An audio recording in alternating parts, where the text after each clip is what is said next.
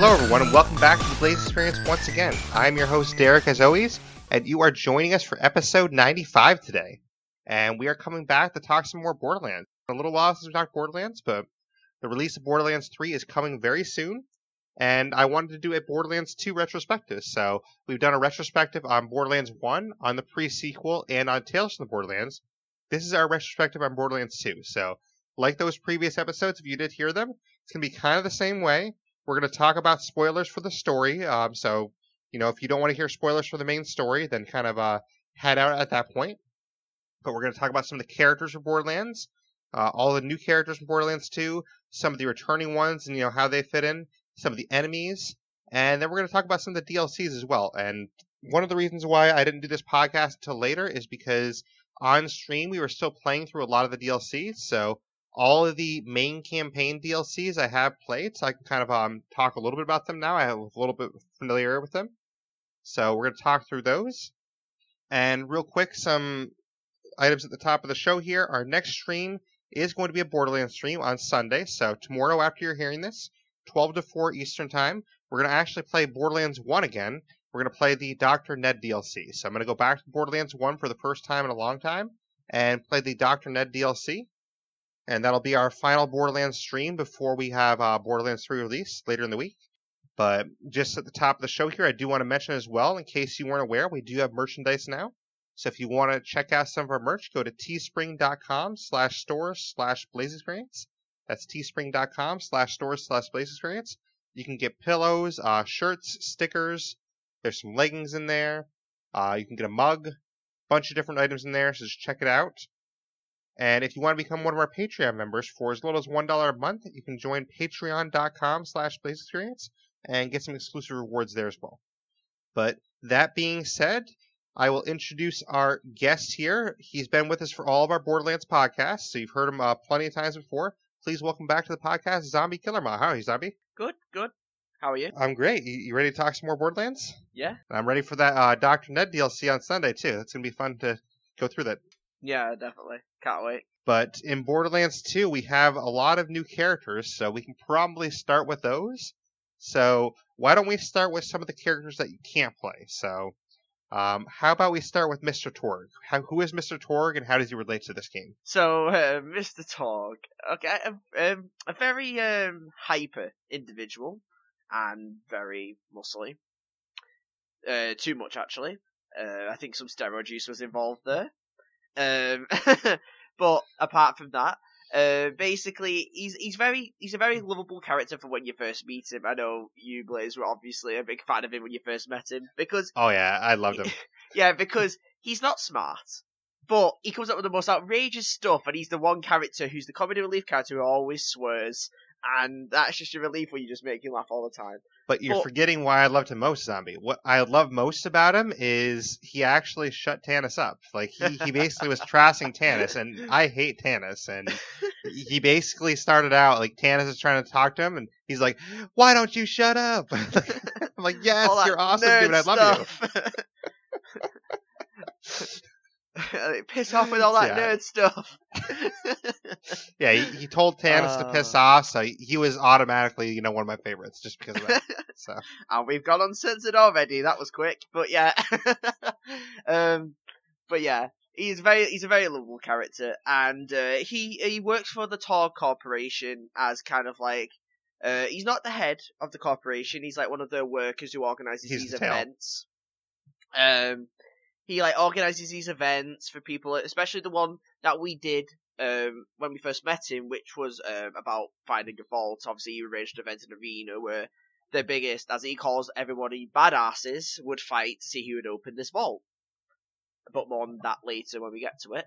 But yeah, Mr. Torg is a very likable character. Yeah, no, I definitely had a lot of fun with him, and he's really cool. So we'll talk about his DLC more afterwards, though.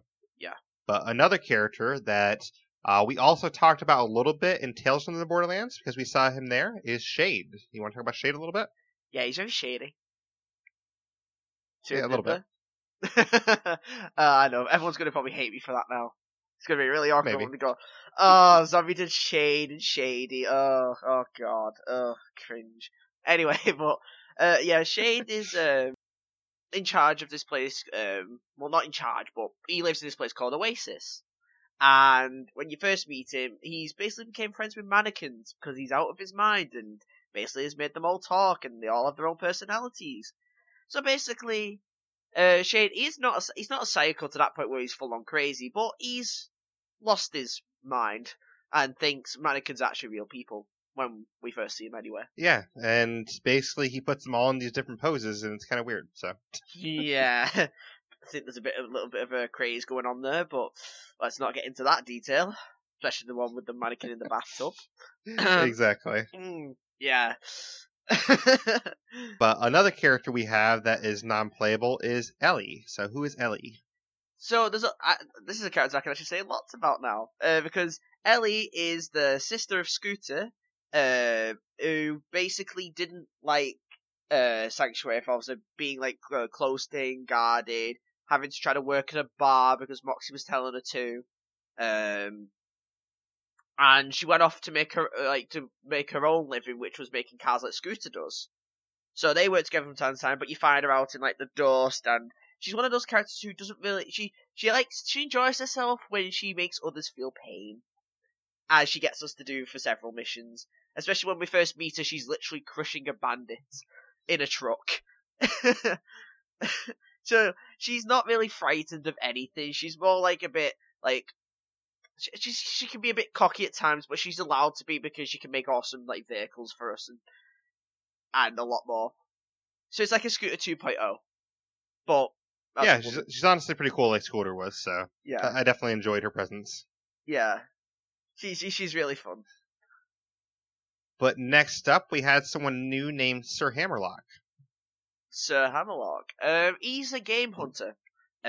He's well-spoken, posh, and he likes to go and hunt these creatures around Pandora that people wouldn't say they're like common creatures. So like the bullymongs that we meet, like the ape creatures.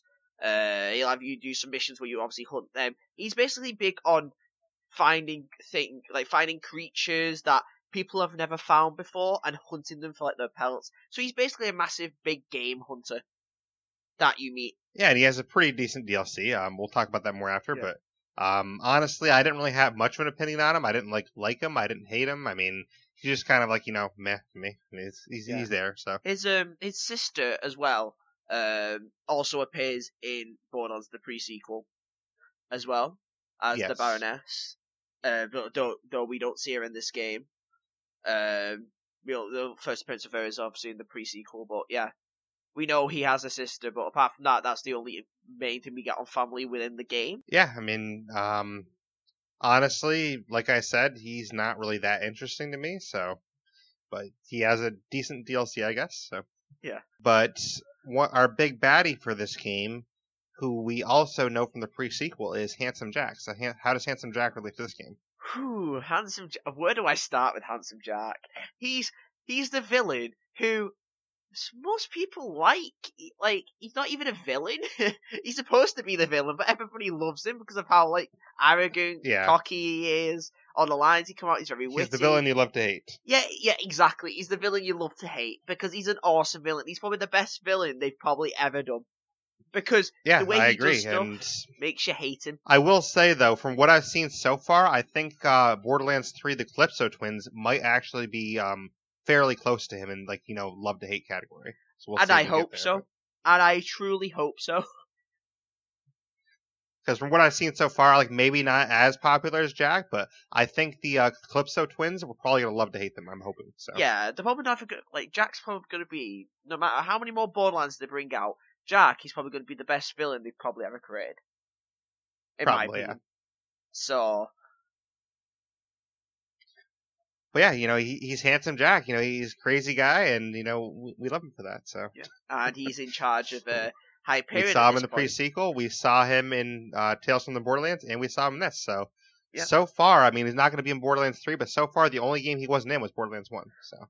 There is a reference to him in Borderlands 3, but I'll say about that later. Sounds good.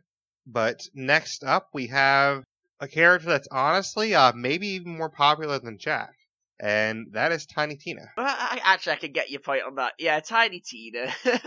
Tiny Tina's awesome.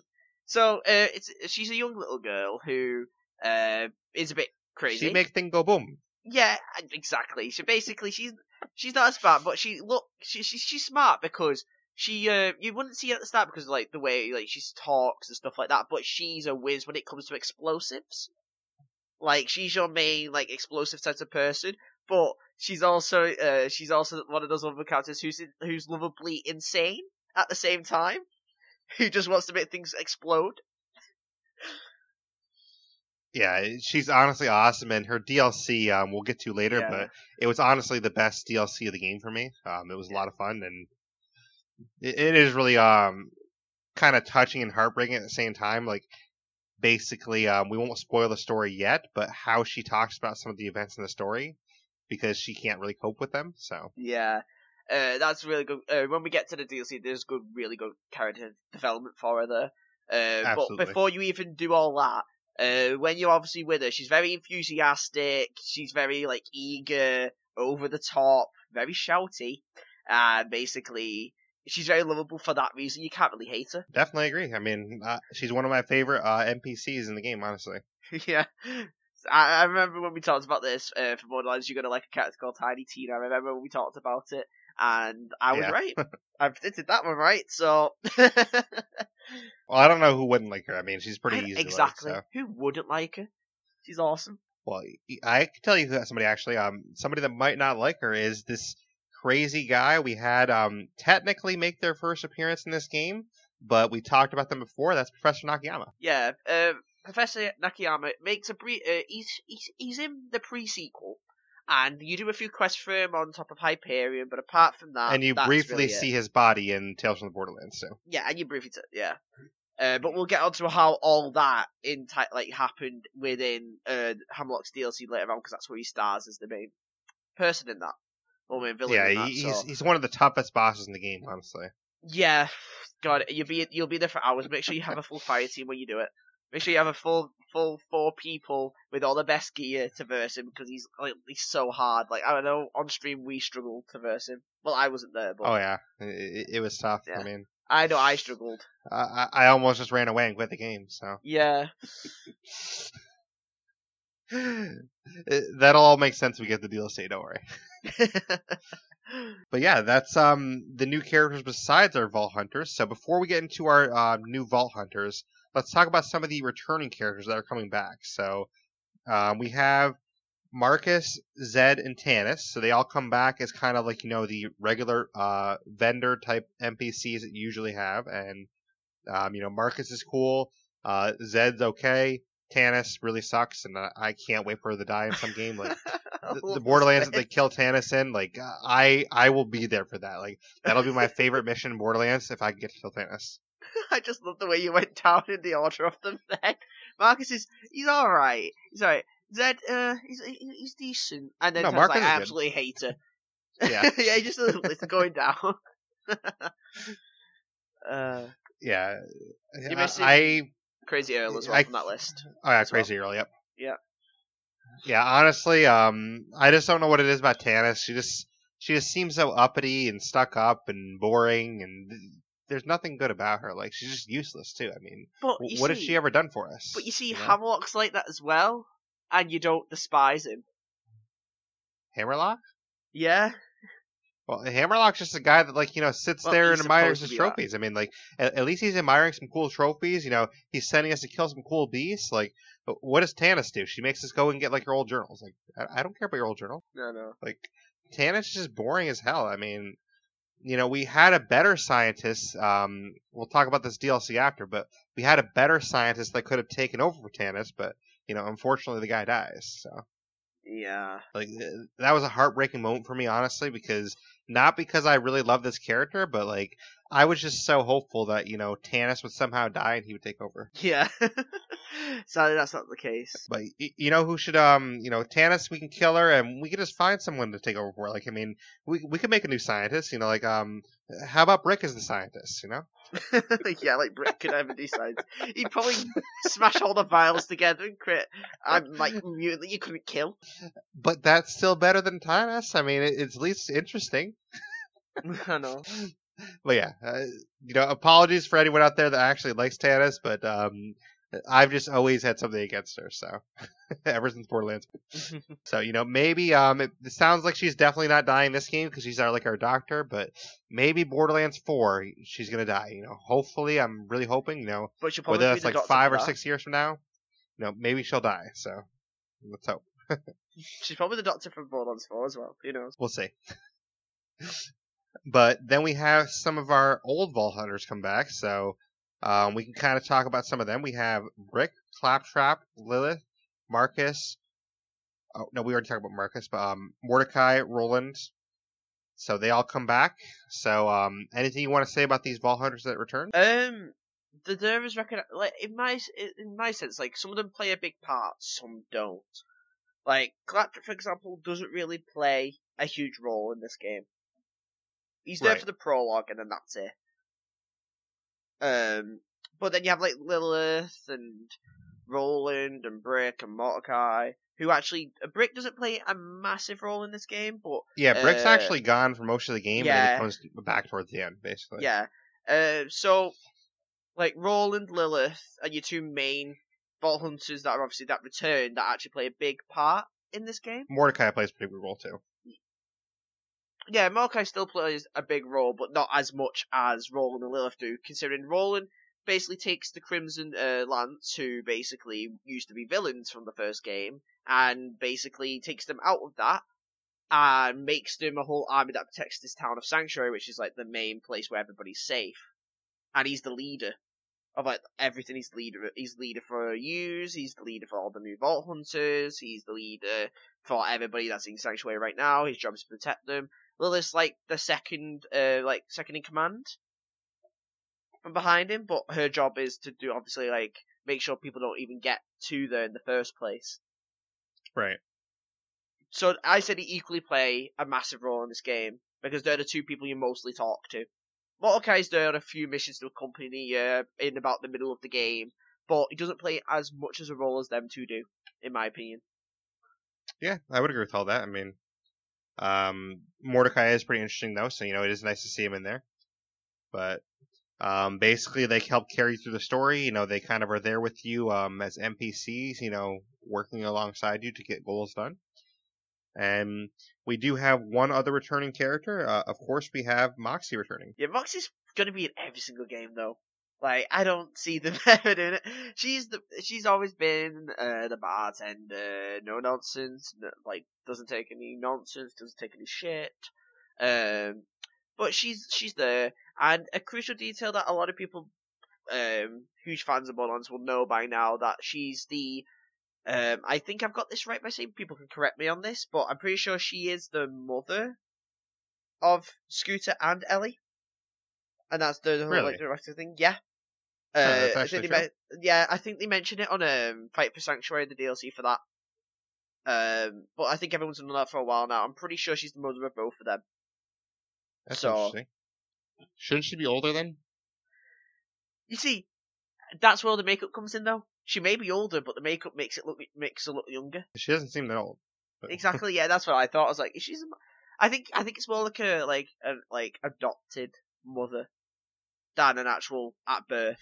Like if I had to guess her age, I'd put her probably around like 28 to 30. But I think she's more like, I think she adopted them more like she adopted them more Gotcha. than a birth mother. In a sense, if that makes any sense. Fair enough. Yeah. But yeah, Moxie's always fun. She's your bartender. She gives you some quests sometimes. Yeah. You can, stop by our bar, have a drink, or do some You can- gambling. Yeah, whatever you feel like can doing. you can tip her, and if you tip her enough, she'll actually give you a gun. And there's two variants of that. You can get a corrosive gun called Bad Touch, or you can get a Good Touch, which is a fire elemental weapon. And it's always different which one you get, but you can never get them again. You can never get the Good Touch in the same playthrough, but you can get the Bad Touch so many times over and over and over again. Oh, so you can only get one or the other, basically?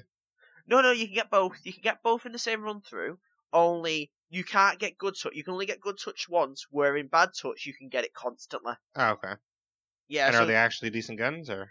I mean, they're alright for beginners, but then when you get more throughout the game, you find better weapons that are 10 times better than them. But they're good for the start. Makes sense.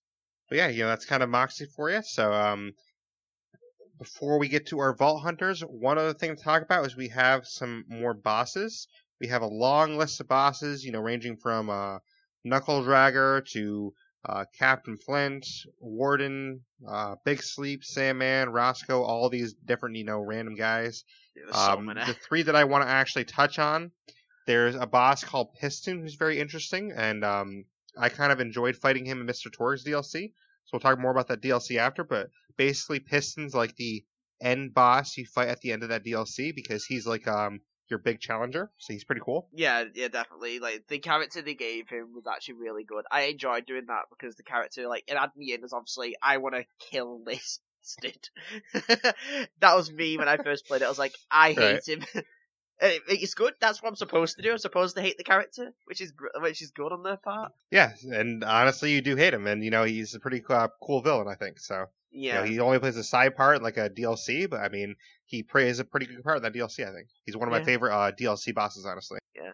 And before we say anything, no, Captain Flint is not Baron Flint. Yeah, I know. Before you even say anything. But another boss that some people, if they haven't played Borderlands 2, they might be surprised that it's actually a boss, is Bloodwing. So we have to fight Bloodwing at one point because Bloodwing basically gets infected with slag and becomes evil. So it's kind of heartbreaking to actually have to fight Bloodwing. It's not necessarily that he becomes evil. He gets brainwashed into thinking that we're the enemy while getting pumped with all the elemental things that exist. Until you defeat him, and then obviously the endings, when we get to that in the story, we can reveal what that ending is.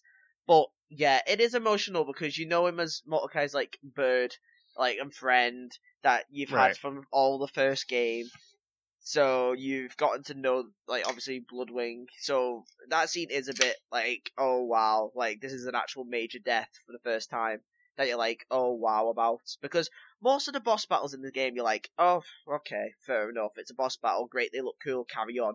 But Bloodwing's the first one you feel an emotional attachment to because you don't want to fight him. Well, I wouldn't say that's the first one. So I would say the first one you feel like you don't want to fight, and this emotional attachment is this person that Zombie decided to kill, and I was very, very upset with him. Zombie actually killed Wilhelm, and I still don't forgive him for it. We had to, or else he would have killed us, first of all. That's fine. He's a better guy, We'll let him live. But he basically, at this point, because he likes all these enhancements, Jack basically turned him into, basically, a cyborg. In a way. Because he's basically more robot than he is human now.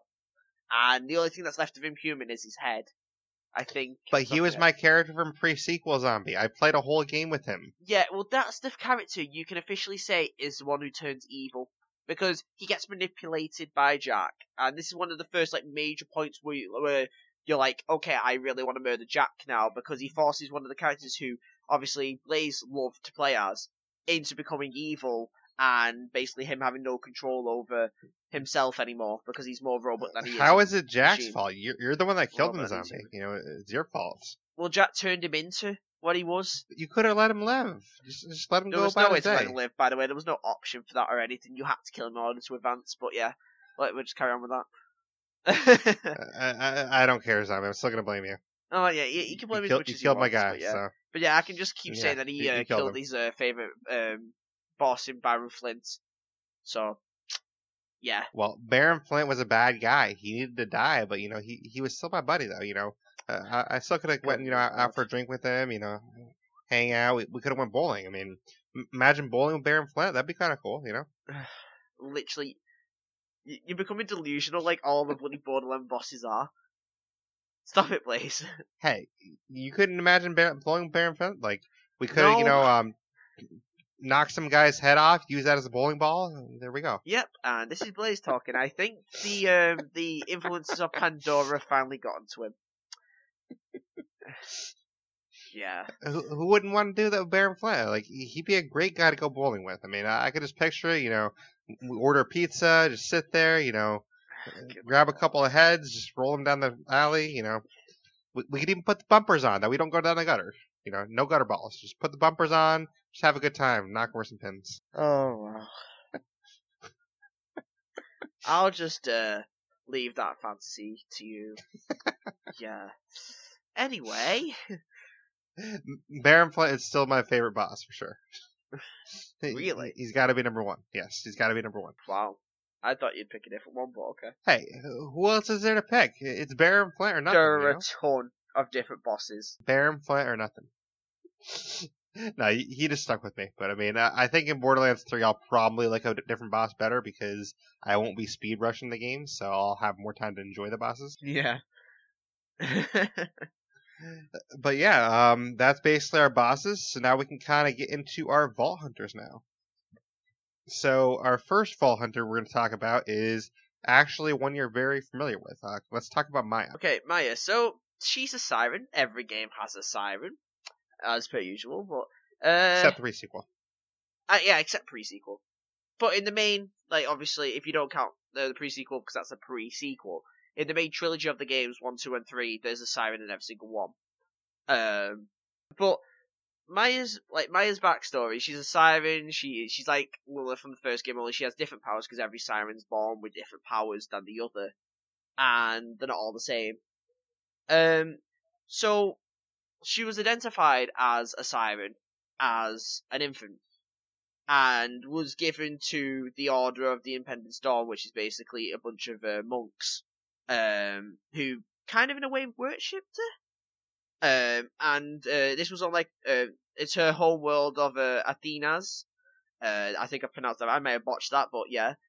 But she was trained to use her powers, like her siren powers, by the monks until she reached her adulthood. When the monks basically she was kept in secret to begin with, but when she became like when she reached her adulthood. The monks revealed to like everybody that she was a siren, and she was like a savior and a goddess, and started worshipping her. And she wanted to go to Pandora. This is like why she came to Pandora. She wanted to go to, she wanted for adventure, and she always expressed interest in obviously traveling to Pandora to learn more about like why why she's a siren, what these sirens do, and stuff like that. She was always like that, but then she realized that this order that grew her up had basically betrayed her by threatening to extort her using money and like obedience to the people of a home planet. So she then killed her brother Sophius, which is basically who was the main leader of them. And then now that she was finally free of all of that, that's why she came to Pandora, because she already knew about the vault, she already knew about Iridium. So when she arrived, Handsome Jack immediately had her under surveillance, because obviously she's a siren, and obviously that's a danger to him. And he loves his sirens, so. No, actually that's Moxie who loves her sirens, because Moxie in the game says she had and I quote, lady boner for her, for unknown reasons. But that's for both Maya and Lilith. Well, I mean, Jack loves the sirens too, so. Yeah. Which actually reminds me that we did actually forget to talk about one of the characters that returns. So we can stop on that real quick. Maya is a great character, and I definitely enjoy having her in the game. She's really cool siren. She does some different things that Lilith didn't bring to the table. But we actually have another character that is, spoiler alert, revealed to be Jack's daughter, Angel. Oh yeah. So Angel was in the first game, and she led them all around to the vault and all that. And she returns to this game, and when obviously you have the cliffhanger of obviously her being Jack's daughter, when you realise what he's actually done to her, it's really sad. Definitely. Yeah, but obviously we'll get onto that more later when we actually go through all the story. But yeah, when we didn't even know Jack had a daughter, like we thought it'd be a bit obnoxious for an actual daughter. So that's even a big surprise when you find that out. But Angel's obviously like your guide, like a guardian angel. Hence the name Angel. But yeah, she's kind of like your guardian angel, not to protect you, but to tell you what's ahead, how to get there, what's your next objective. Right. how to get to the vault, because And without her, basically, they the wouldn't get story there. so far, you actually think that she's betrayed you, but then Yeah. you find out more about what happened to her, and her story is actually a pretty sad one. Yeah, it is. Like, you think when you get through it, and then halfway that she's obviously evil, she's betrayed you, she was never your friend. But when you actually find out what happened to her in the end, it's really sad. And you Definitely. feel more sorry for her than you feel more pity for her than you do anger. I agree. Yeah, I definitely feel bad for her, and we'll get into that when we get to the main storyline in a second, but I definitely did want to stop on her real quick so we didn't forget to talk about her. Yeah. But back to our Vault Hunters, we have another Vault Hunter that Tanda's actually used a little bit on our stream, Krieg. Okay, so Krieg.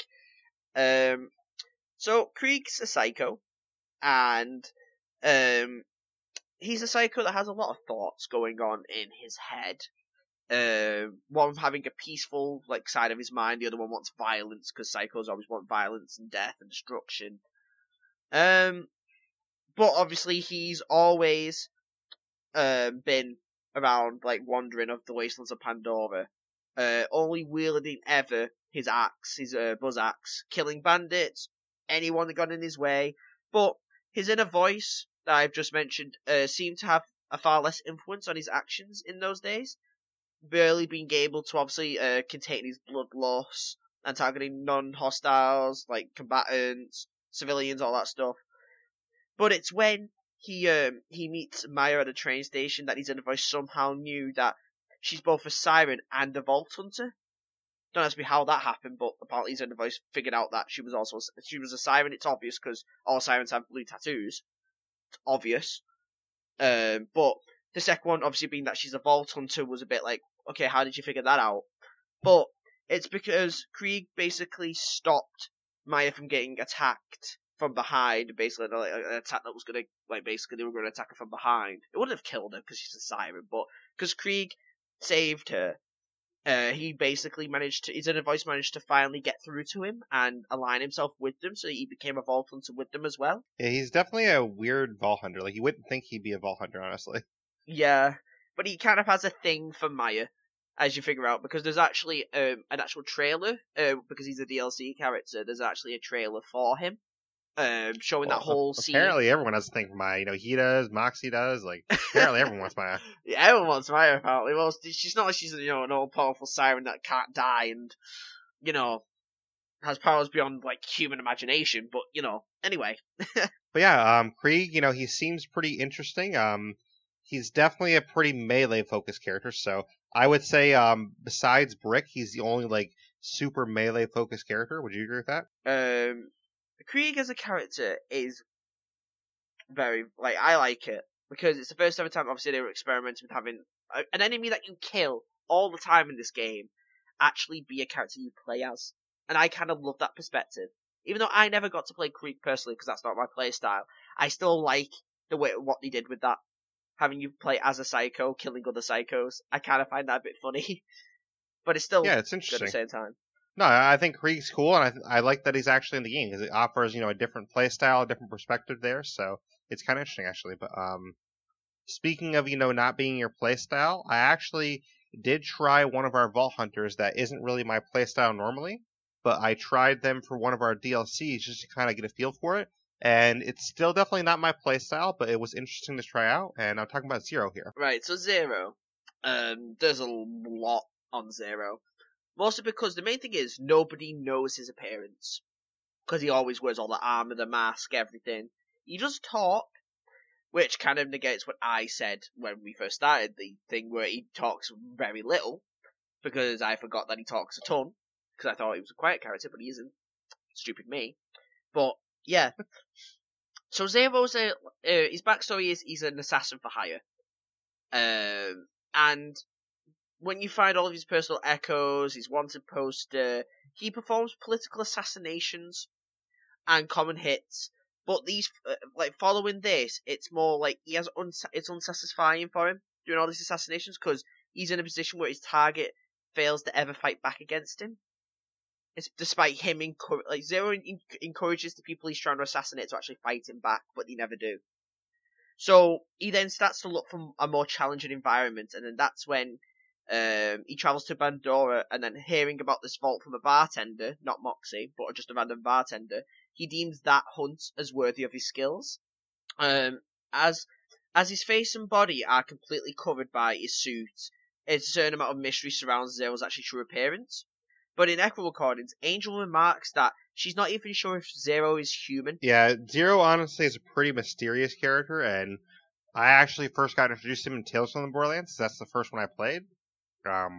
So Zero, in that was kind of mysterious too, and he had like his own mission going on, but he seems more like a mercenary type character. I would describe him as. Yeah, like a gun. He's basically assassin for hire, gun for hire, yeah, mercenary that wants a challenge but never could get one until he came to Pandora and actually found a challenge.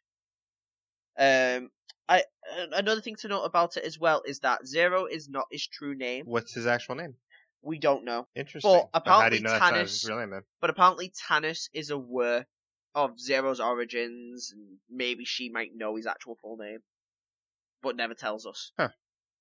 Well, that's more of a point in Tannis's negative column, I guess, because Tannis already sucks, so if she's not going to tell us information, too, then I guess she just sucks even more. So. Yeah. But we don't even know his gender, or his or her gender. Sorry, I have to say it like that, because we don't know if Zero's a boy or a girl. So, that's another interesting fact, because everyone imagines Zero as a he, most of the time. But imagine if it turns out that it was a she. That'd be a major twist. But well, his 3 make it happen. Is male, though.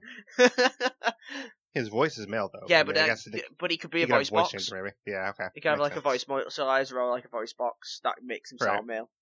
That's true. So maybe one day we'll find out. Borderlands 3, make it happen. But next up, we have someone that definitely likes his guns. We're talking about Salvador here. Salvador. I don't know why I just said it like that. That was cringy. I'm never going to do that again. But Salvador. But yeah, we're actually told his age and that he's local and he was raised on Pandora. So his age is actually he's 36. He's 5'4", because we're told his height for some reason. Not like all the other characters, but we're pretty sure we know his height. But his stud growth and the reason he's not taller is revealed to be due to heavy steroid use throughout his life. Well, that's not good. Yeah, and despite his love for excessive violence and being armed, like being aimed towards bandits and criminals, Salvador nonetheless is about like I'm trying to think of a way to. Oh God, he basically, because he fights bandit and criminals on his hometown of Jaius, he's about to be executed by his own people for his actions. Even though he's dealing with bad people, he's still going to be executed for it. But when a Hyperion strike team arrives to seize the town, after destroying all these forces, Salvador becomes interested in a new vault, upon hearing of its dangers while interrogating the last survivor of the strike team, of that Hyperion strike team that went to attack him. And then he doesn't kill him, he leaves that last person that's alive to crawl back to Hyperion on a single arm, as Salvador had ripped his other arm and broken both of his legs. Ouch. He sounds a little bit more violent than Krieg, even. Yeah. But yeah, apart from that, all we know is that he's wanted for a lot of crimes. So, manslaughter, theft, arson, destruction of property, trespassing, cannibalism, public indecency, profanity. He has basically, out of all the Vault Hunters, he has the most crimes accounted for him. And he is the Vault Hunter that actually can dual wield guns, too. Yep. Which, by the way, you haven't really been talking about each character's ability, per se, so do you want to quickly mention the ones we already touched on, their ability? Because we're forgetting the abilities. We're going through all the backstories, we're forgetting the abilities. But yeah, so, the ability for Maya is she's able to phase lock an enemy. So, she's able to suspend them in the air in a ball, and all your teammates can shoot at that enemy, and she has a skill, like a perk for her, where if she's shooting that enemy and she kills them, she can regain health back, that if she's lost health. Plus, she has perks that is used to heal used other people. on, like you have this perk or whatever that you actually can shoot me and heal me, which is kind of cool. Yeah, she's like the healer of the group, because not only can she suspend enemies above the air that are like dangerous enemies and everyone can shoot them, So yeah, it's kind of funny. Like a lot of times on stream, like zombie, shoot me, quick, shoot me. It's like literally, okay, just shoot that person, you can heal them, or you can Yep. use her ability to actually revive somebody, not from the dead, but revive them without having to go up to them if they're in like fight for your life. You can just revive them from being far away from them, and they'll come back into the fight rather than you having to go over to them. So it helps in a tricky situation. Yeah, it's honestly a great team character for sure. Yeah. Okay. Next, Salvador's ability. Salvador's ability is the dual wield. Yep. And he's able to dual wield 2 guns at once and do a ton of damage, because obviously you can dual wield 2 guns at once. You're obviously going to do a bunch of damage. And he's basically your damage type of character, because he's able to obviously take control. But I assume that affects your accuracy, right? Like dual. Yeah, because he's hip fire. You can't actually aim, Yeah. but it's hip fire. But I think you can add perks to yourself, like skills that you can like on your skill tree that can make you more accurate. Which helps. So, and then we have Zero. What's Zero's ability? Zero's ability is that he can go invisible and basically run around the battlefield, getting into like basically flank locations that obviously, for example, if we were in like a tight spot, he could flank into that position and then reappear, and then immediately then he's in a flank position to wipe out all the enemies while obviously we're shooting at the same time. Right, and you're also forgetting too that he actually has a clone that appears. Yes, so and he also enemies think that there's clone, like enemies think it's him, but it's not actually him. Yeah, and he also so that he also has the clone, which that gets sent out and that goes straight forward. So the enemies start thinking that that's him, but it's not. Meanwhile, you playing as Zero is going around getting a flank mission while your clone is just going straight down the middle of the battlefield, and the enemies don't care about you because they think that's you running across the battlefield like an idiot. Yes, it's kind of cool actually. Yeah, it's good because you just trick the enemy, and then when you reappear, there you go, you're in a flank position, you've basically wiped out everybody, so then there's no issue then. And then we have, of course, Krieg. What's Krieg's ability? With Krieg, he's able to do a ton, and I mean a ton of melee damage when he starts swinging his buzz axe around. His buzz axe, he starts swinging it around at enemies, and he does tons of damage, and I think he's resistant to a ton of damage as well at the same time. Because he goes like berserk. Yeah, it's kind of like Brick's ability, basically, right? Yeah. Except without fists, it's an axe. Yeah, essentially, yeah. It kind of, his skill kind of reminds me of the people who have played GTA, GTA 5. It reminds me of Trevor's ability, where he's able to not take any damage at all, but still do insane amounts of damage to like everything around him. Yeah, that's fair. So that's what Krieg's ability reminds me of. Anyway. But we do have 2 other Vault Hunters, so next we will get into the one that was my main Vault Hunter. So do you want to tell us about Gage and what her ability is? Okay, so Gage, she's a high school student. Yeah, first ever time they actually included a high school student, not an adult, in this. But she's from the planet Eden 5, and she created Death Trap, which is her ability. She's able to send out a bot, well, a massive like bot that fights for her, and can also revive you from Fight for Your Life if they kill an enemy. So it's like 2 of you fighting like at the same time, so you actually have additional help on your team. So think like Wolfenstein, basically. It's kind of like that with Wilhelm's ability. Yeah, it's kind of like that. Plus, if you add certain skills to her, a Death Trap's able to heal you, give you all your shields back if you've lost them, gain additional shields of his own, do tons of melee damage for both you and him, and many more stuff that just benefits both people. Yeah, and honestly, it's pretty cool that, this 16-year-old high school student can actually build that robot like that. Like, that's pretty badass. So, on to the backstory of Gage. So, she was a high school student from Eden 5. She originally made Death Trap and called it DT as a science fair project to combat bullying. Her rival, Marcy Holloway, was a contestant in the science fair as well, and used her father's money to buy her way through the competition. Marcy then apparently stole Gage's DT designs and sold them to Eden's 5 police force. So on the day of the science fair, Marcy's father then bribed all the judges, helping her win first place with a detective robot based on Death Trap's blueprints. Gage placed third, but when Marcy then shoved Gage, it caused Death Trap to identify her as hostile, and then Death Trap attacked her with its claws, causing her to explode into pieces. Oh, nice. Due to a miscalibration on Gage's part. Gage was then escorted to the principal's office, and was facing expulsion and arrest for accidental murdering of a rival. She then called her father to create a distraction to help her evade arrest, and then bought a ticket to Pandora where she stowed away on a train, leading to obviously where the prologue takes place in Windsor Waste. Interesting. So I don't think she was expecting all that to happen, but Yeah, she's also the highest, basically she's the highest person that has basically the highest bounty on her. Because Marcy's father was rich, the bounty that he placed on her head was 820 million, which is the most out of everyone. I'm surprised Jack didn't try to find her and turn her or something. Yeah, well, at the start of the prologue, he does try to kill them all to stop them from getting for the vault, but again, we'll get onto that later. But yeah, I was surprised. Right, but I'm surprised he didn't want all that money.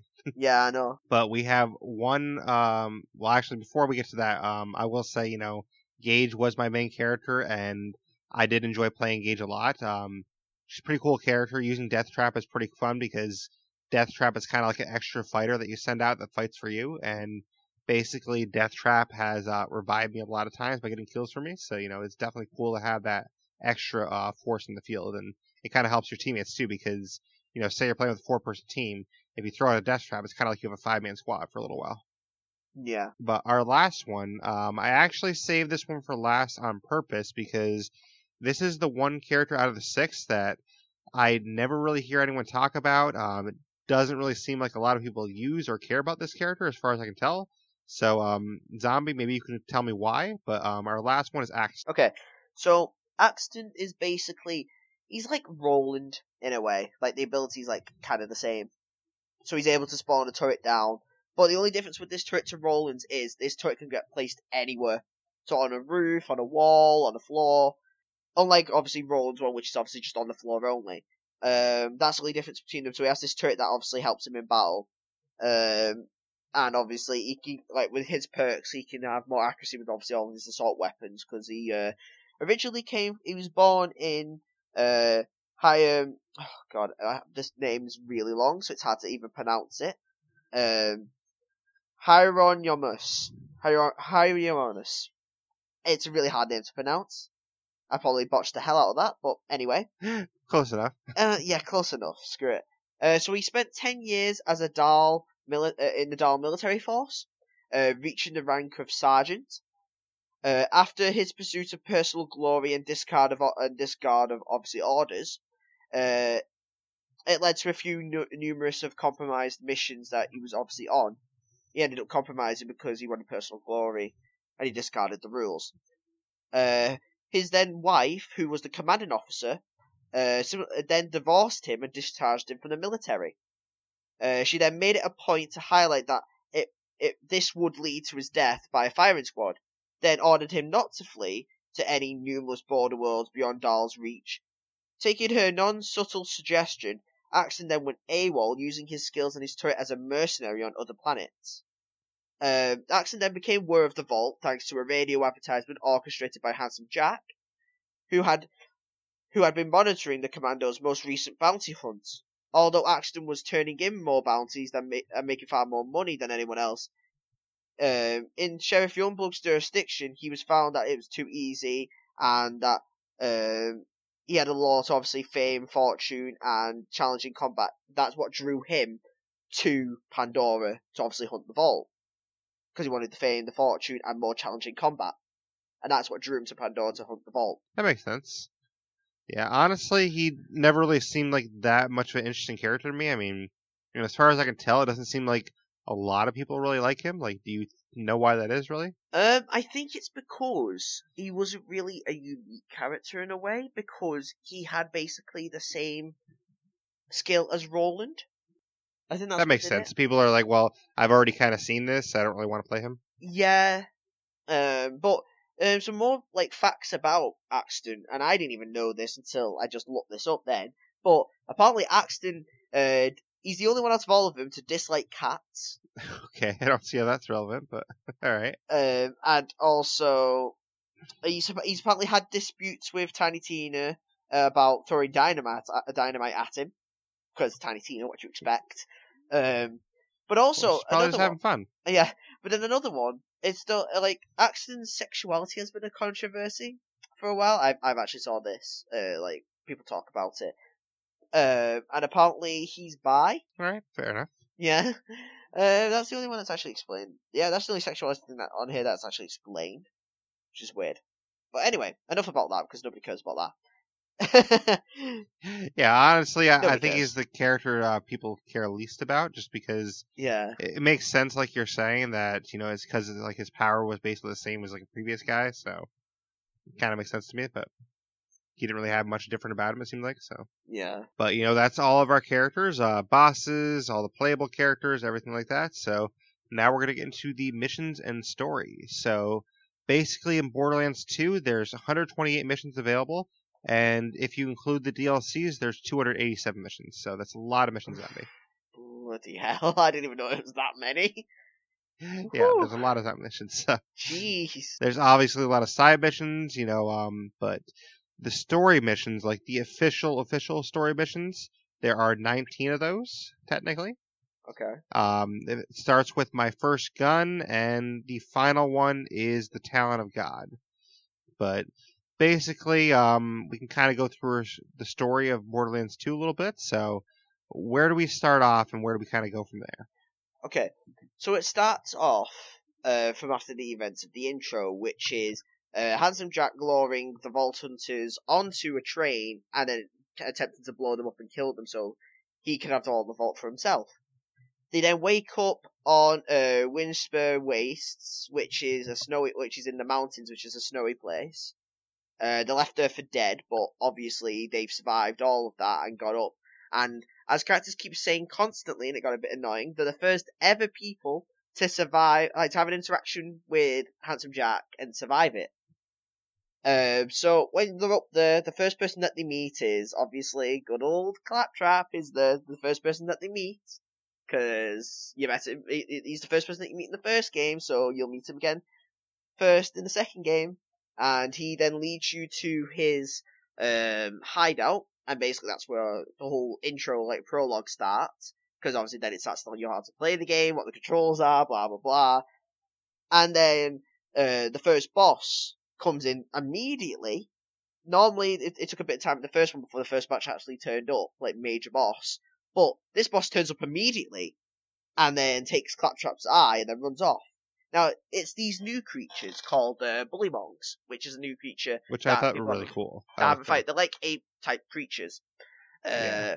And the whole intro, what it digests is basically you fighting all these Bullymongs, getting Claptrap's eye back from the head of the Bullymongs that were there at the time, called Knuckle Dagger. And then you kill him, and then you get to, obviously you get off the mountain because you have to find somebody to actually repair Claptrap's eye, because without it he can't see. So you would then arrive in the next area, and you then meet Sir Hammerlock, and you have to help him clear out all of Captain Flint's men who are currently attacking the place. So you clear it all out, and then he basically repairs Claptrap's eye for you, and then you go to kill Captain Flint. In which Claptrap gets captured by us accidentally blowing him up, and he gets shot right into Captain Flint's place.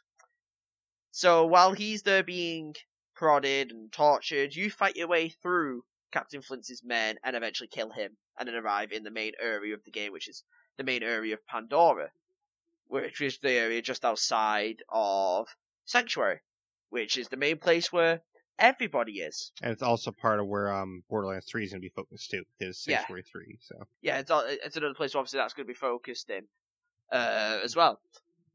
Now, Sanctuary was only mentioned in the first game, but in this game you actually get to see Sanctuary in its full. Because the Crimson Lance, who in the first game were the villains, but now Roland has basically became the commander of all of them, and basically said you can either die out there or join me and help keep this town safe. So they now own all of Sanctuary, and are keeping it safe from... I'm trying to remember his name now. Give me a second to remember the guy's name. It's a bandit, and I can't remember his name off the top of my head. But they're making sure he can't get in, and to make sure he can't get in, they have Lilith basically being being the Firehawk, going under a different name, so that not only that Hyperion can't track her, because a bit ago, like in between Borderlands 1 and 2, Lilith had faked her death, so that she couldn't be tracked. Which is a smart move, honestly. I mean, Yeah. it keeps her safe at least for a little while. So when you first arrive, you've got to go. You go to Sanctuary, but then you have to try to find one of Roland's lieutenants who dies, basically.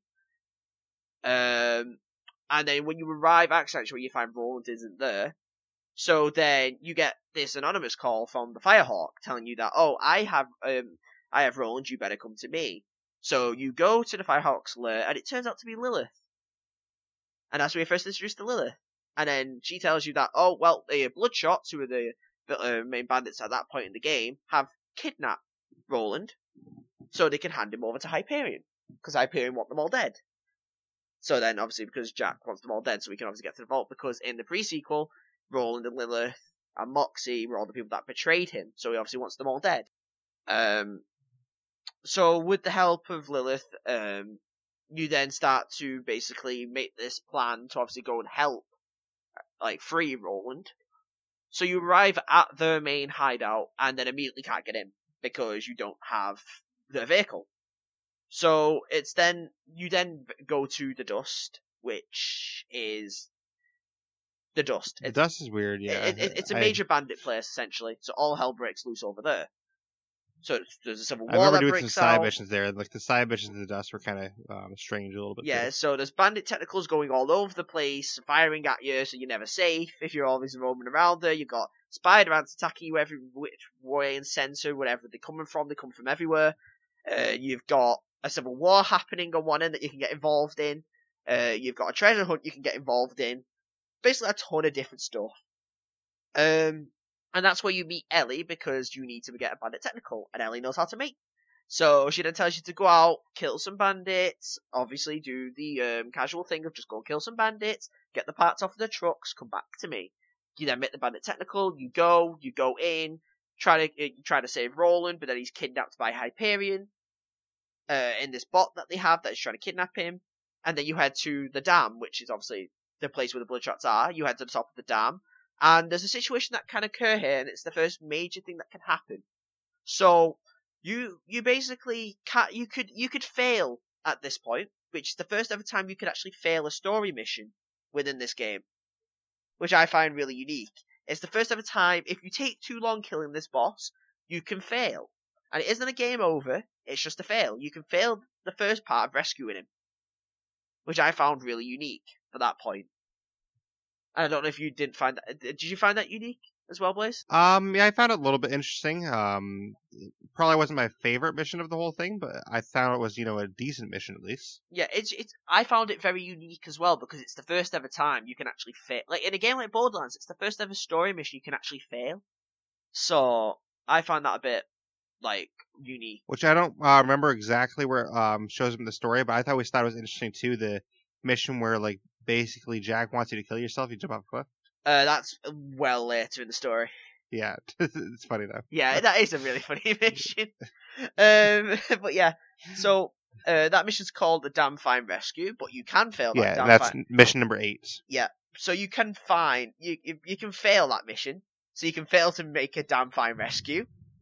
That was trying to be funny there. That failed miserably again.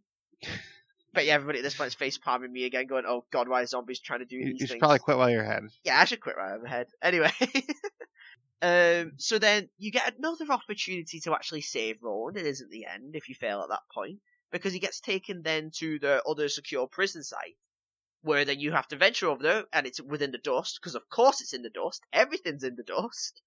And you go over there and you rescue him.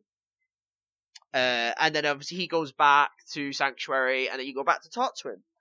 And then you start the next mission, a train to catch, which basically you have to stop this train that's carrying the vault key, because Jack has the vault key at this point, because before Borderlands story had taken Borderlands, between Borderlands 1 and 2, Jack had actually, and I think you'll like this part, basically Wilhelm and Jack had basically beat the living shit out of Tannis and then stole the vault key off of her. But they didn't kill her though. So. Leaving her alive to prove a point, as Jack says. He left her alive to prove a point that he isn't a bad person, but he is a bad person. It's just Jack's character, which again I love.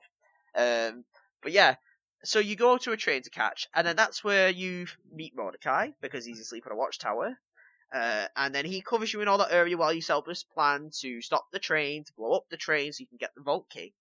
And who do you need for this plan if you're going to use explosives? None other than Tiny Tina, who you first meet, and she's having a teapot party with a bandit before blowing him up into smithereens. Yeah, she makes things go boom. Yeah, as she pretty much says, she makes things go boom.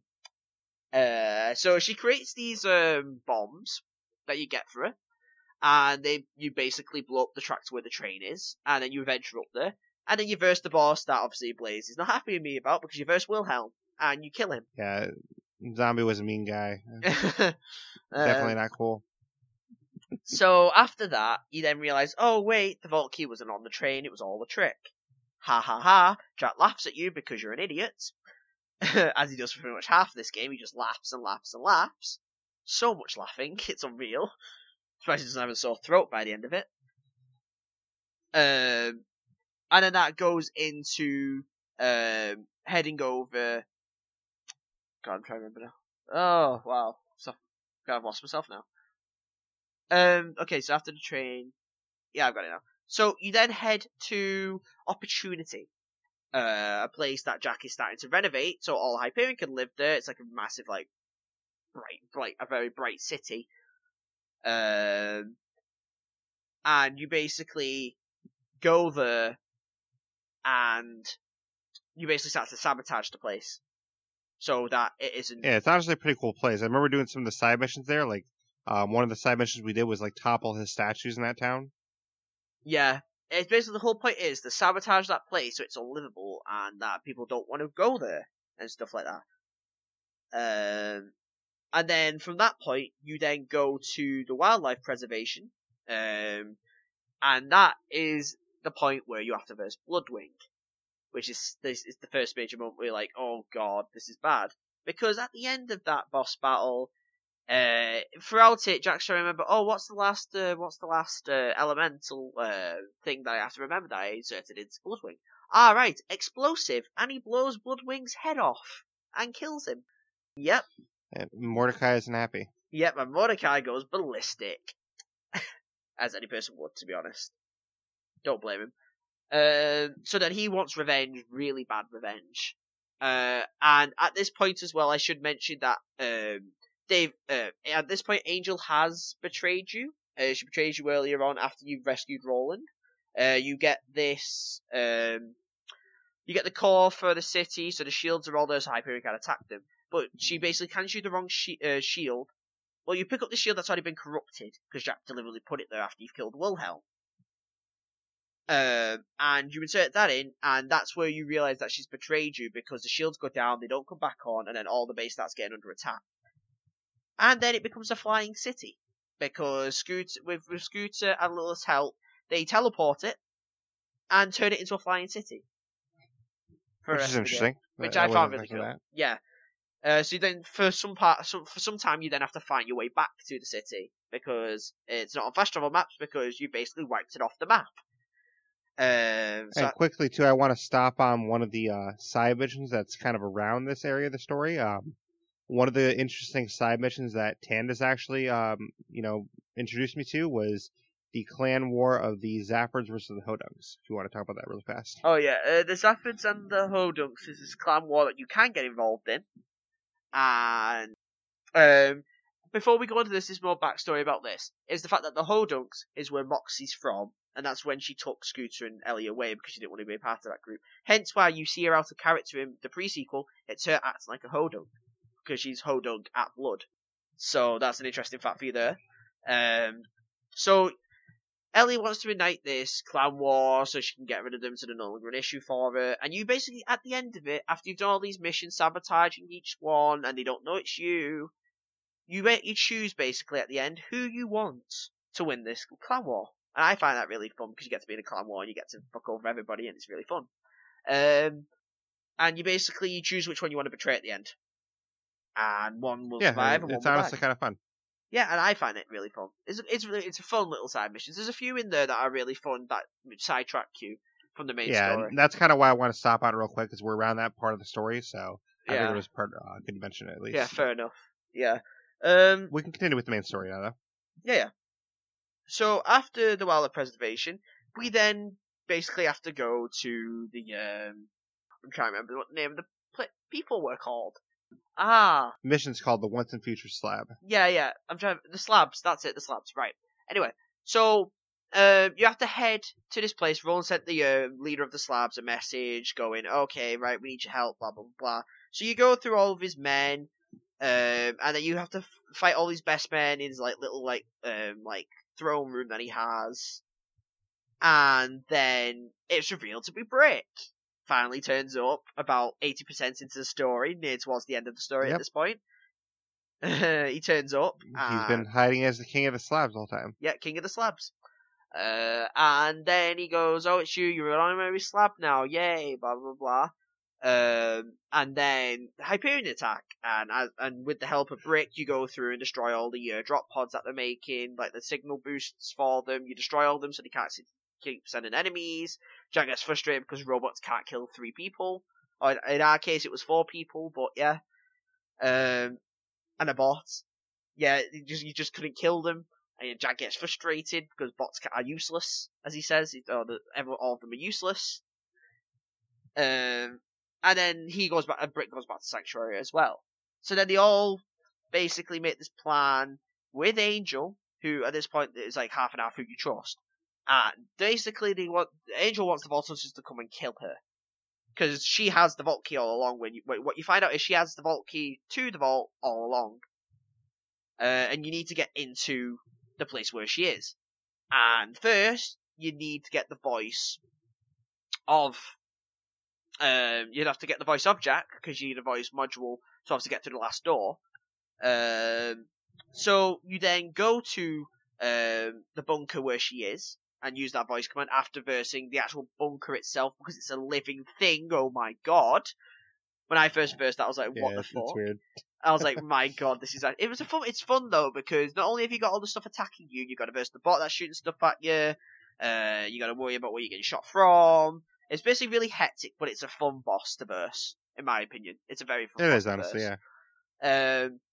So after you've done all that, and you head into her lair, that's when you find out that Jack is basically using his own daughter, pumping her full of iridium to actually charge the Vault Key, and basically turned it into a siren. Right? And basically he's using her to his own personal use, and she's always been captive, she's never walked around, she's never had any freedom, she's been manipulated by her father to do his own bidding all the time. So that's when you start to feel a bit of a remorse for her, because she's not had a chance to ever do anything herself. And it's sad because in the end of it, she tells her dad. Yeah, she basically spent her entire life just hooked up to iridium, and that's it. That's literally it. And it's bad. And then when Jack, and this is a point where you see Jack actually in an emotional state when we're slowly killing her. And it's really good character development. Like, for all of Handsome Jack's thing, you've never seen him emotional until you get to that point. And once you've killed Angel, he turns into a man who's got nothing left to lose. And at that point, another cliffhanger happens. Oh my god, Roland's dead. Jack kills Roland. Holy shit. Yeah. And then he captures Lilith, because Angel gave a warning beforehand, don't bring Lilith, because she's the most powerful siren on Pandora. So what's Jack gonna do? He doesn't have someone to charge the key. Lilith turns out to be there, so then he puts a chain around her throat that basically makes her brainwashed and obviously can't do anything. And then she's the one who charges the Vault Key. And at that point, you're like, well, oh crap, they've got Lilith, and oh great, they're gonna charge the Vault Key really quick, and we need to get there. So you, Mordecai, and Brick basically head to the place where you know where the vault location is, because you go into the Archives of Hyperion. That's the mission just before it. You go into the Archives of Hyperion, you figure out where the vault is, and then all of you together charge the vault, and then turn up at the... You turn up at the perfect moment for when the vault awakens. Because Jack awakens the vault after you do a boss battle where you actually verse Jack. He doesn't die at that boss battle because he awakes what is the warrior, which we saw from the pre-sequel. He awakes the warrior, and then you have to verse the warrior. And the warrior is definitely a fun fight. Yeah, because the whole place is basically surrounded in lava, and you have these crystallists that are versing you the whole time.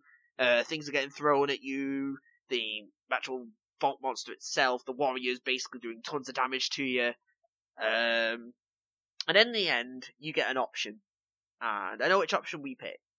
Like, you can either have Lilith kill Jack at the end, or you kill Jack.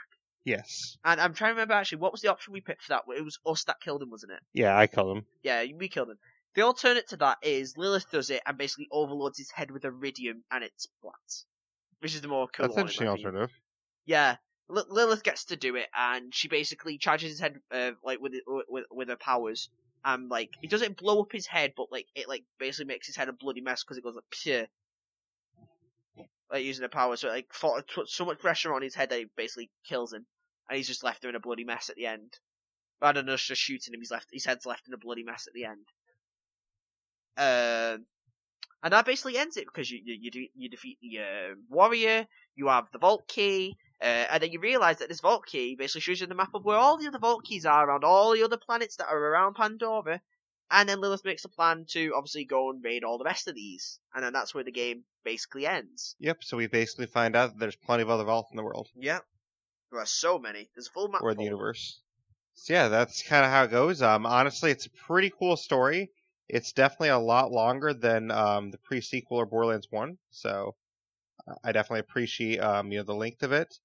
And honestly, unlike say like the pre-sequel, for example, there's really not a bad part of the story in my opinion. The story is really cool the whole way through, and I definitely enjoy the story the whole way through. Yeah, it is really fun. It definitely is really fun. Emotional moments in it. It's like the first game you actually experienced emotional moments within the game itself. Definitely. Yeah. But I mean, that's kind of the main story. You touched on it very well. There's not really much left that I had because you basically explained the whole story. So I will say, I definitely feel bad for Angel and her situation. But at least she died, kind of helping make things right. So that's good at least. Yeah. But there is a lot of DLC for this game, which I'm sure everyone knows as well. So we'll get into some of the DLC here. I kind of want to start by briefly touching on some of the DLC that we didn't try, and then we can kind of go into the ones we did try. So we have this thing called Headhunter Packs, which there looks to be 5 of those. Do you want to explain what those are? So the Headhunter Pack is full of DLCs that come after the main story. And if we go off the ones that we actually did, there are a few. We didn't do those. Did we not do any? Did we not do any of them? No. Oh, right, did we not? Oh, fair enough then. Okay, I thought we did. Well, I guess I was wrong. There you go, we got proved wrong already. Okay, so the Headhunter Packs. So the first one is you have like TK Baha's Bloody Harvest. So that's basically the Halloween one, and you go over and it's just basically the place for the undead. And it's him as an undead zombie, and you verse this boss that's basically corrupting the whole town. And then that's it really. It's a really short one. It's a very short DLC, that one. The next one we have is basically another Mr. Torg one. And Mr. Torg basically sabotaging Torg entirely, like the company itself, by basically ruining some of the competitions that they have with some of the monsters, poisoning some of the monsters. That's a really short one.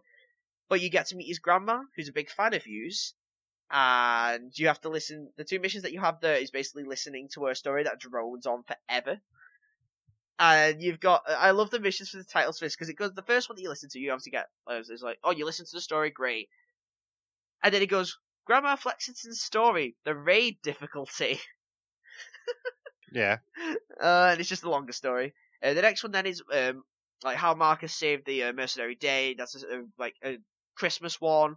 You basically help this town that got frozen over become lively again with the help of Marcus, and basically give the town guns, and that's the way that mission goes.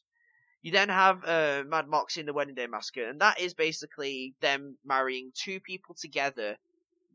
One from the Hodunk, show from the clan world that we mentioned earlier, Yep. Two people from separate families going together. It's like Romeo and Juliet scenario. Only at the end, you realise that we basically forced them to love each other. So then they both turn evil and then try to kill you.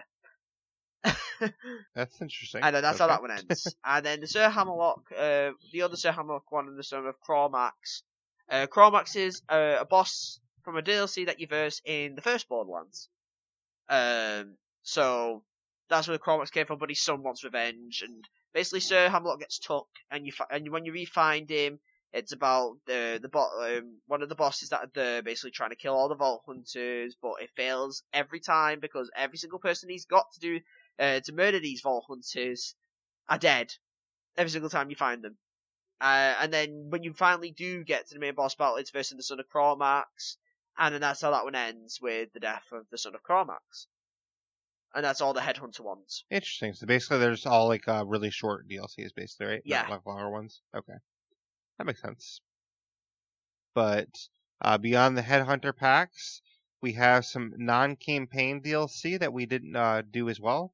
There is a Creature Slaughter Dome, which I assume is basically like a dome with waves to it, essentially. Yeah, it essentially is that. It's like the Underdome, but with waves, and it's just creatures, and you're just fighting. Okay.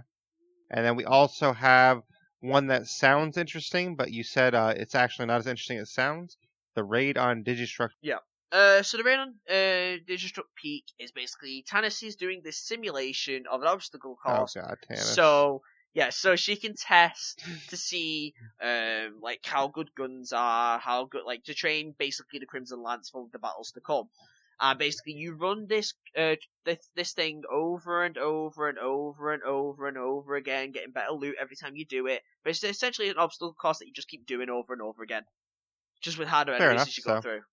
I guess I see why they're not campaign DLCs then. They're basically just waves of stuff. So yeah. Okay.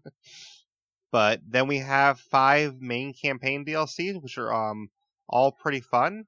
I think what we'll do is we'll talk about them in order of my least favorite to my favorite. How does that sound? Okay, fair enough. I'm intrigued to hear about this then.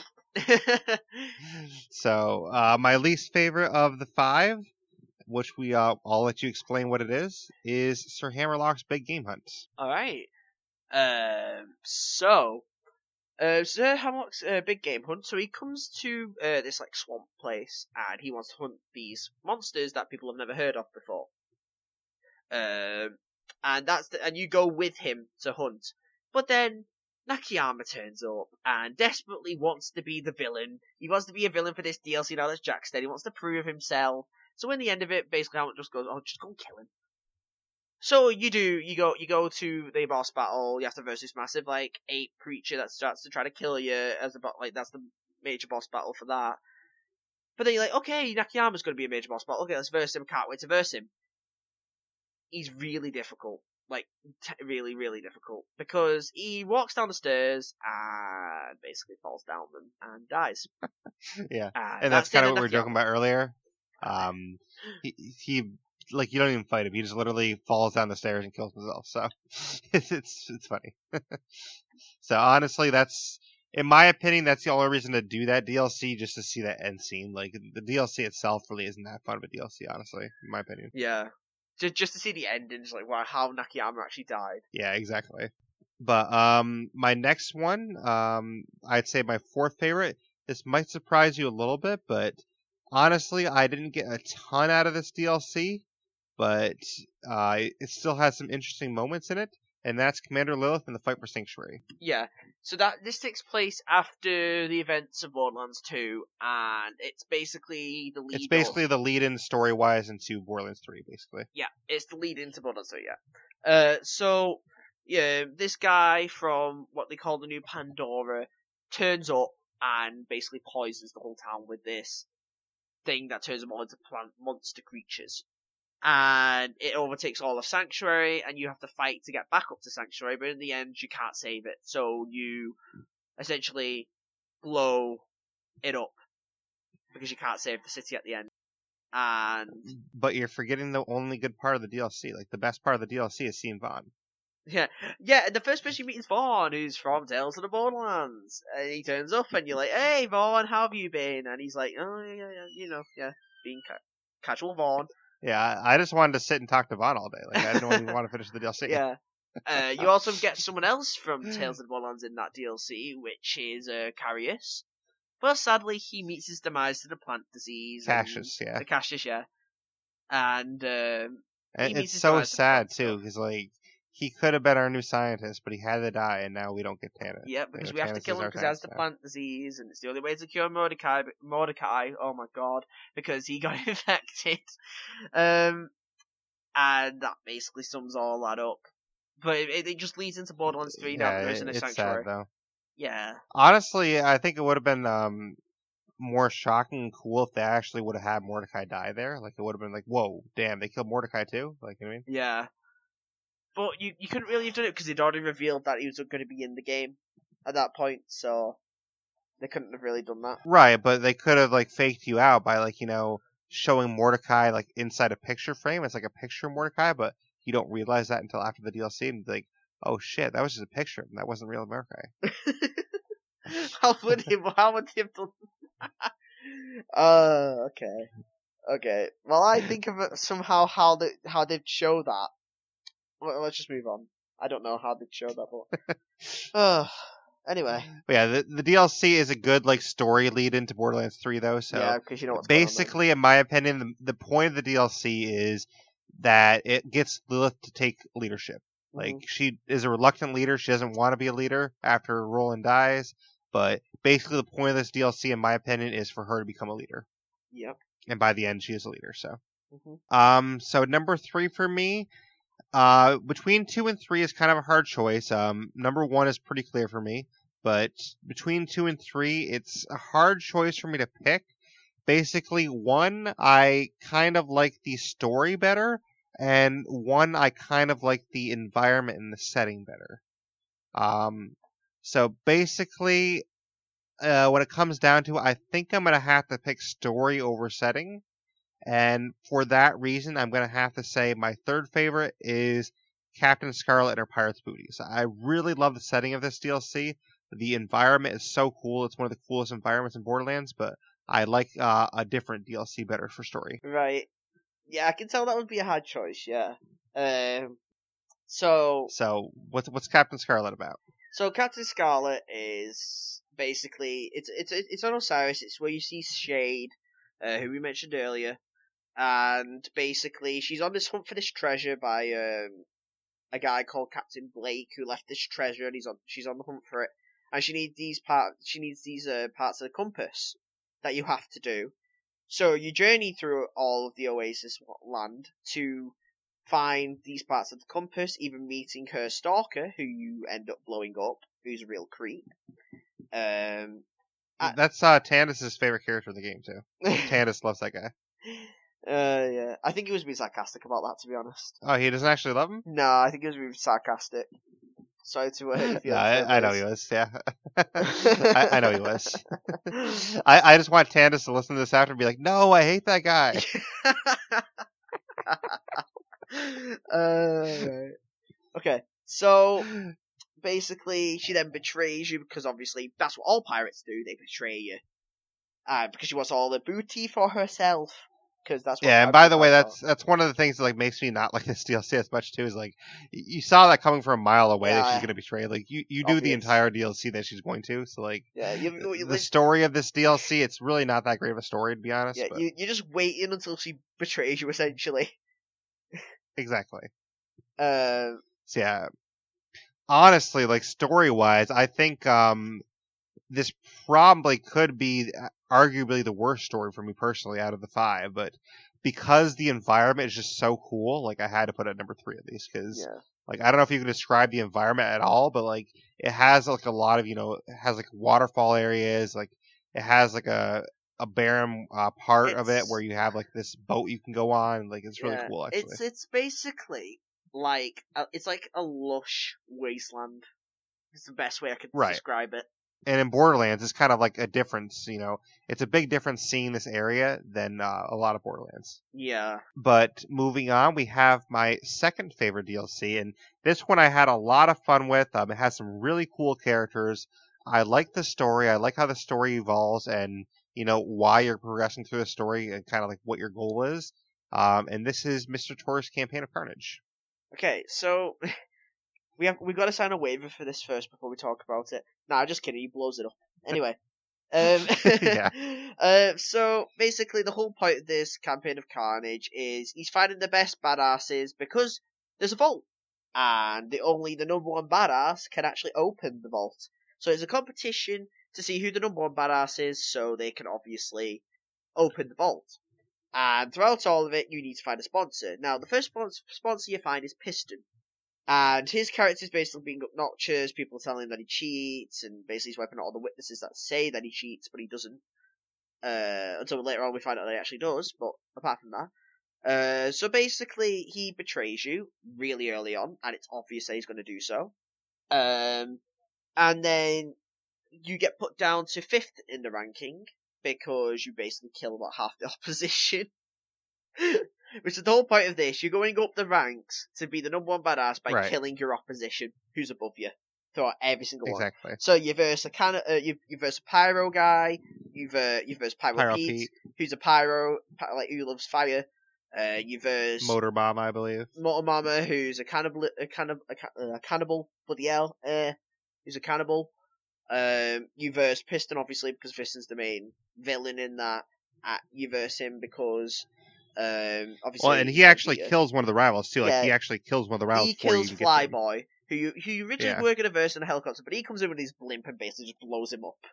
Giving you the number 2 spot, but then you blow up his blimp, and then you go to the arena, he gets a massive, dinosaur-looking mech out, and then you destroy that mech, you destroy him, you kill him, become number one badass, and then you open the vault, and then there's a loot-tacular everywhere.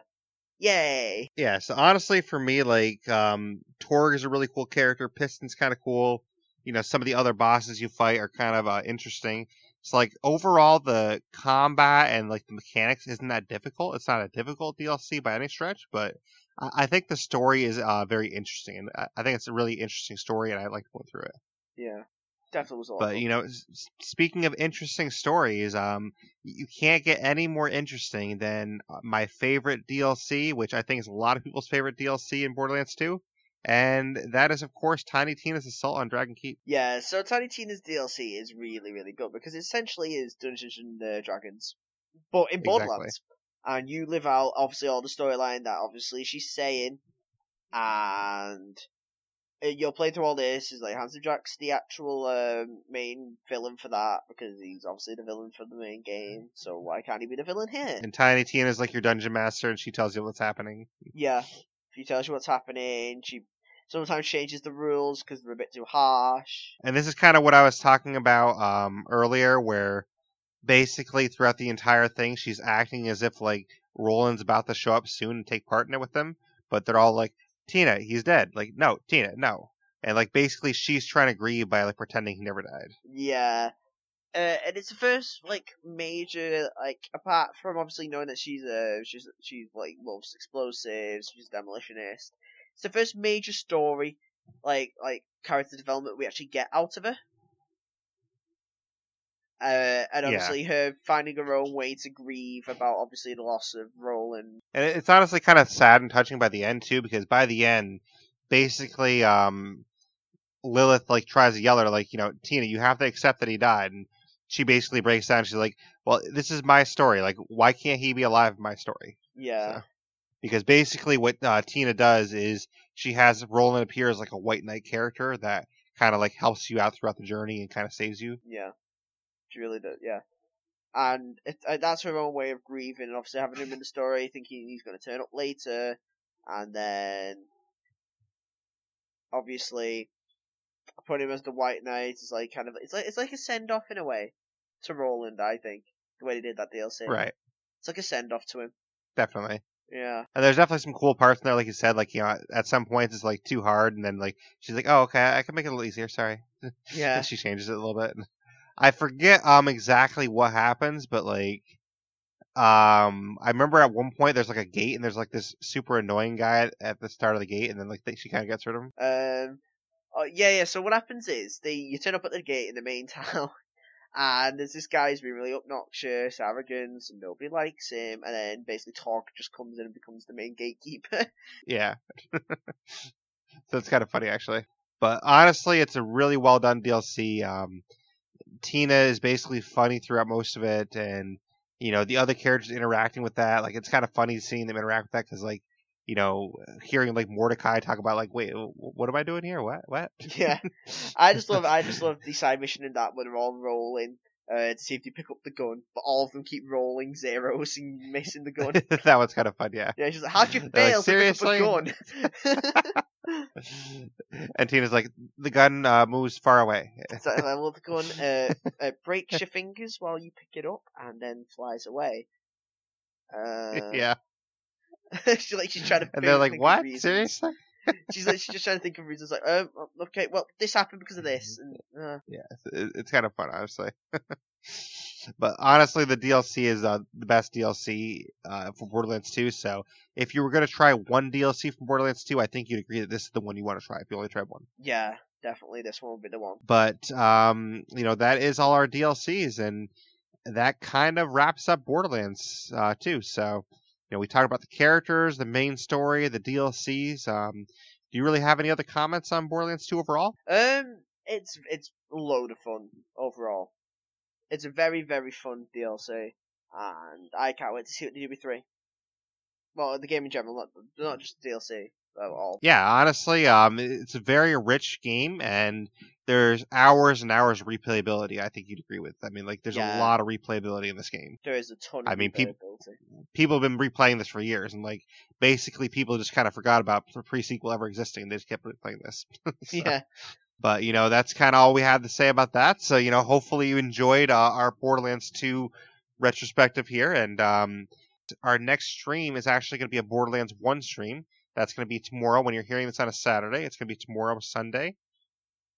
And that'll be, let me see the date, Sunday the 8th. So Sunday, September 8th, 12 to 4 p.m. Eastern. We're going to do the Dr. Ned DLC for Borderlands 1, which we never did when we did that podcast. So we're going to do that DLC. And that's basically what we have coming up. Just real quick, too, if you want some merch, we do have merch now. We have teespring.com/stores/Blaze Experience. That's teespring.com/stores/BLAISEXPERINCE. You can find some merch there. You can find shirts. You can find pillows, stickers, mugs, bunch of different items, so check that out if you want to see what merch I have available with my logo on it.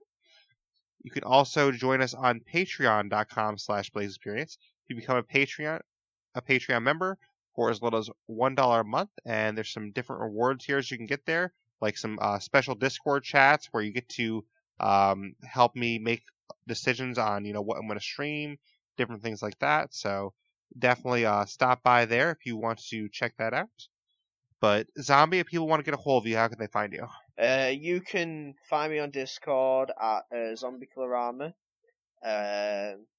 You can also find me in obviously Blaze's streams all the time, pretty much every single time. He's one of my stream mods, so I'll be there basically every stream I do, he's there. So I think it's only a couple like the night streams, but sometimes you miss the night streams, but because I need sleep.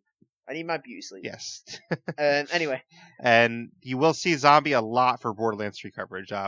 Basically, I'm going to cover Borderlands 3 once it releases. I'm going to cover it like 4 or 5 days in a row, and Zombie should be there all those days except maybe the Monday stream. Yep. If you want to get a hold of me, though, you can find me via email, theblazeexperience@gmail.com. You can find me on Discord, which will be in the show notes. You can find me on Facebook and YouTube, which I have, but I don't follow those too often. So if you write or message me on there, then just know that it's going to take me a little bit longer to get back to you. You can find me on Twitter or my Xbox Live gamer tag, which is going to be @BlazeExperience. That's capital BLAISE, capital X, capital PERINCE. And those are the main ways to find me. If you want to find the podcast, you're obviously already listening to it, but some other ways you can find it are on Stitcher, Spotify, Google Podcasts, iTunes, Radio Public, and many of the directories. Basically, if you just type in your search bar, The Blaze Experience, you will find us somewhere. And if you don't want to have apps on your phone or your device and you want to just download it directly, if you join my Discord, I do have a channel in there for direct download links. Basically, that entire channel is all the podcasts I've ever done. It just has a direct link to it. So if you just click that link, it'll download it on whatever device you're using. So If you don't want to use any other apps, then you can go to my Discord and just click that link, and you'll get any podcast you want downloaded. So, but yeah, that's basically all we have for today. So, Zombie, thank you for coming back again. I do appreciate you being here. You know, you're kind of our resident Borderlands guy, so I appreciate you being here for that. Yep, no problem. Enjoyed it. But thank you everyone for listening as well. I do appreciate you all listening. So thank you once again for listening to The Blaze Experience.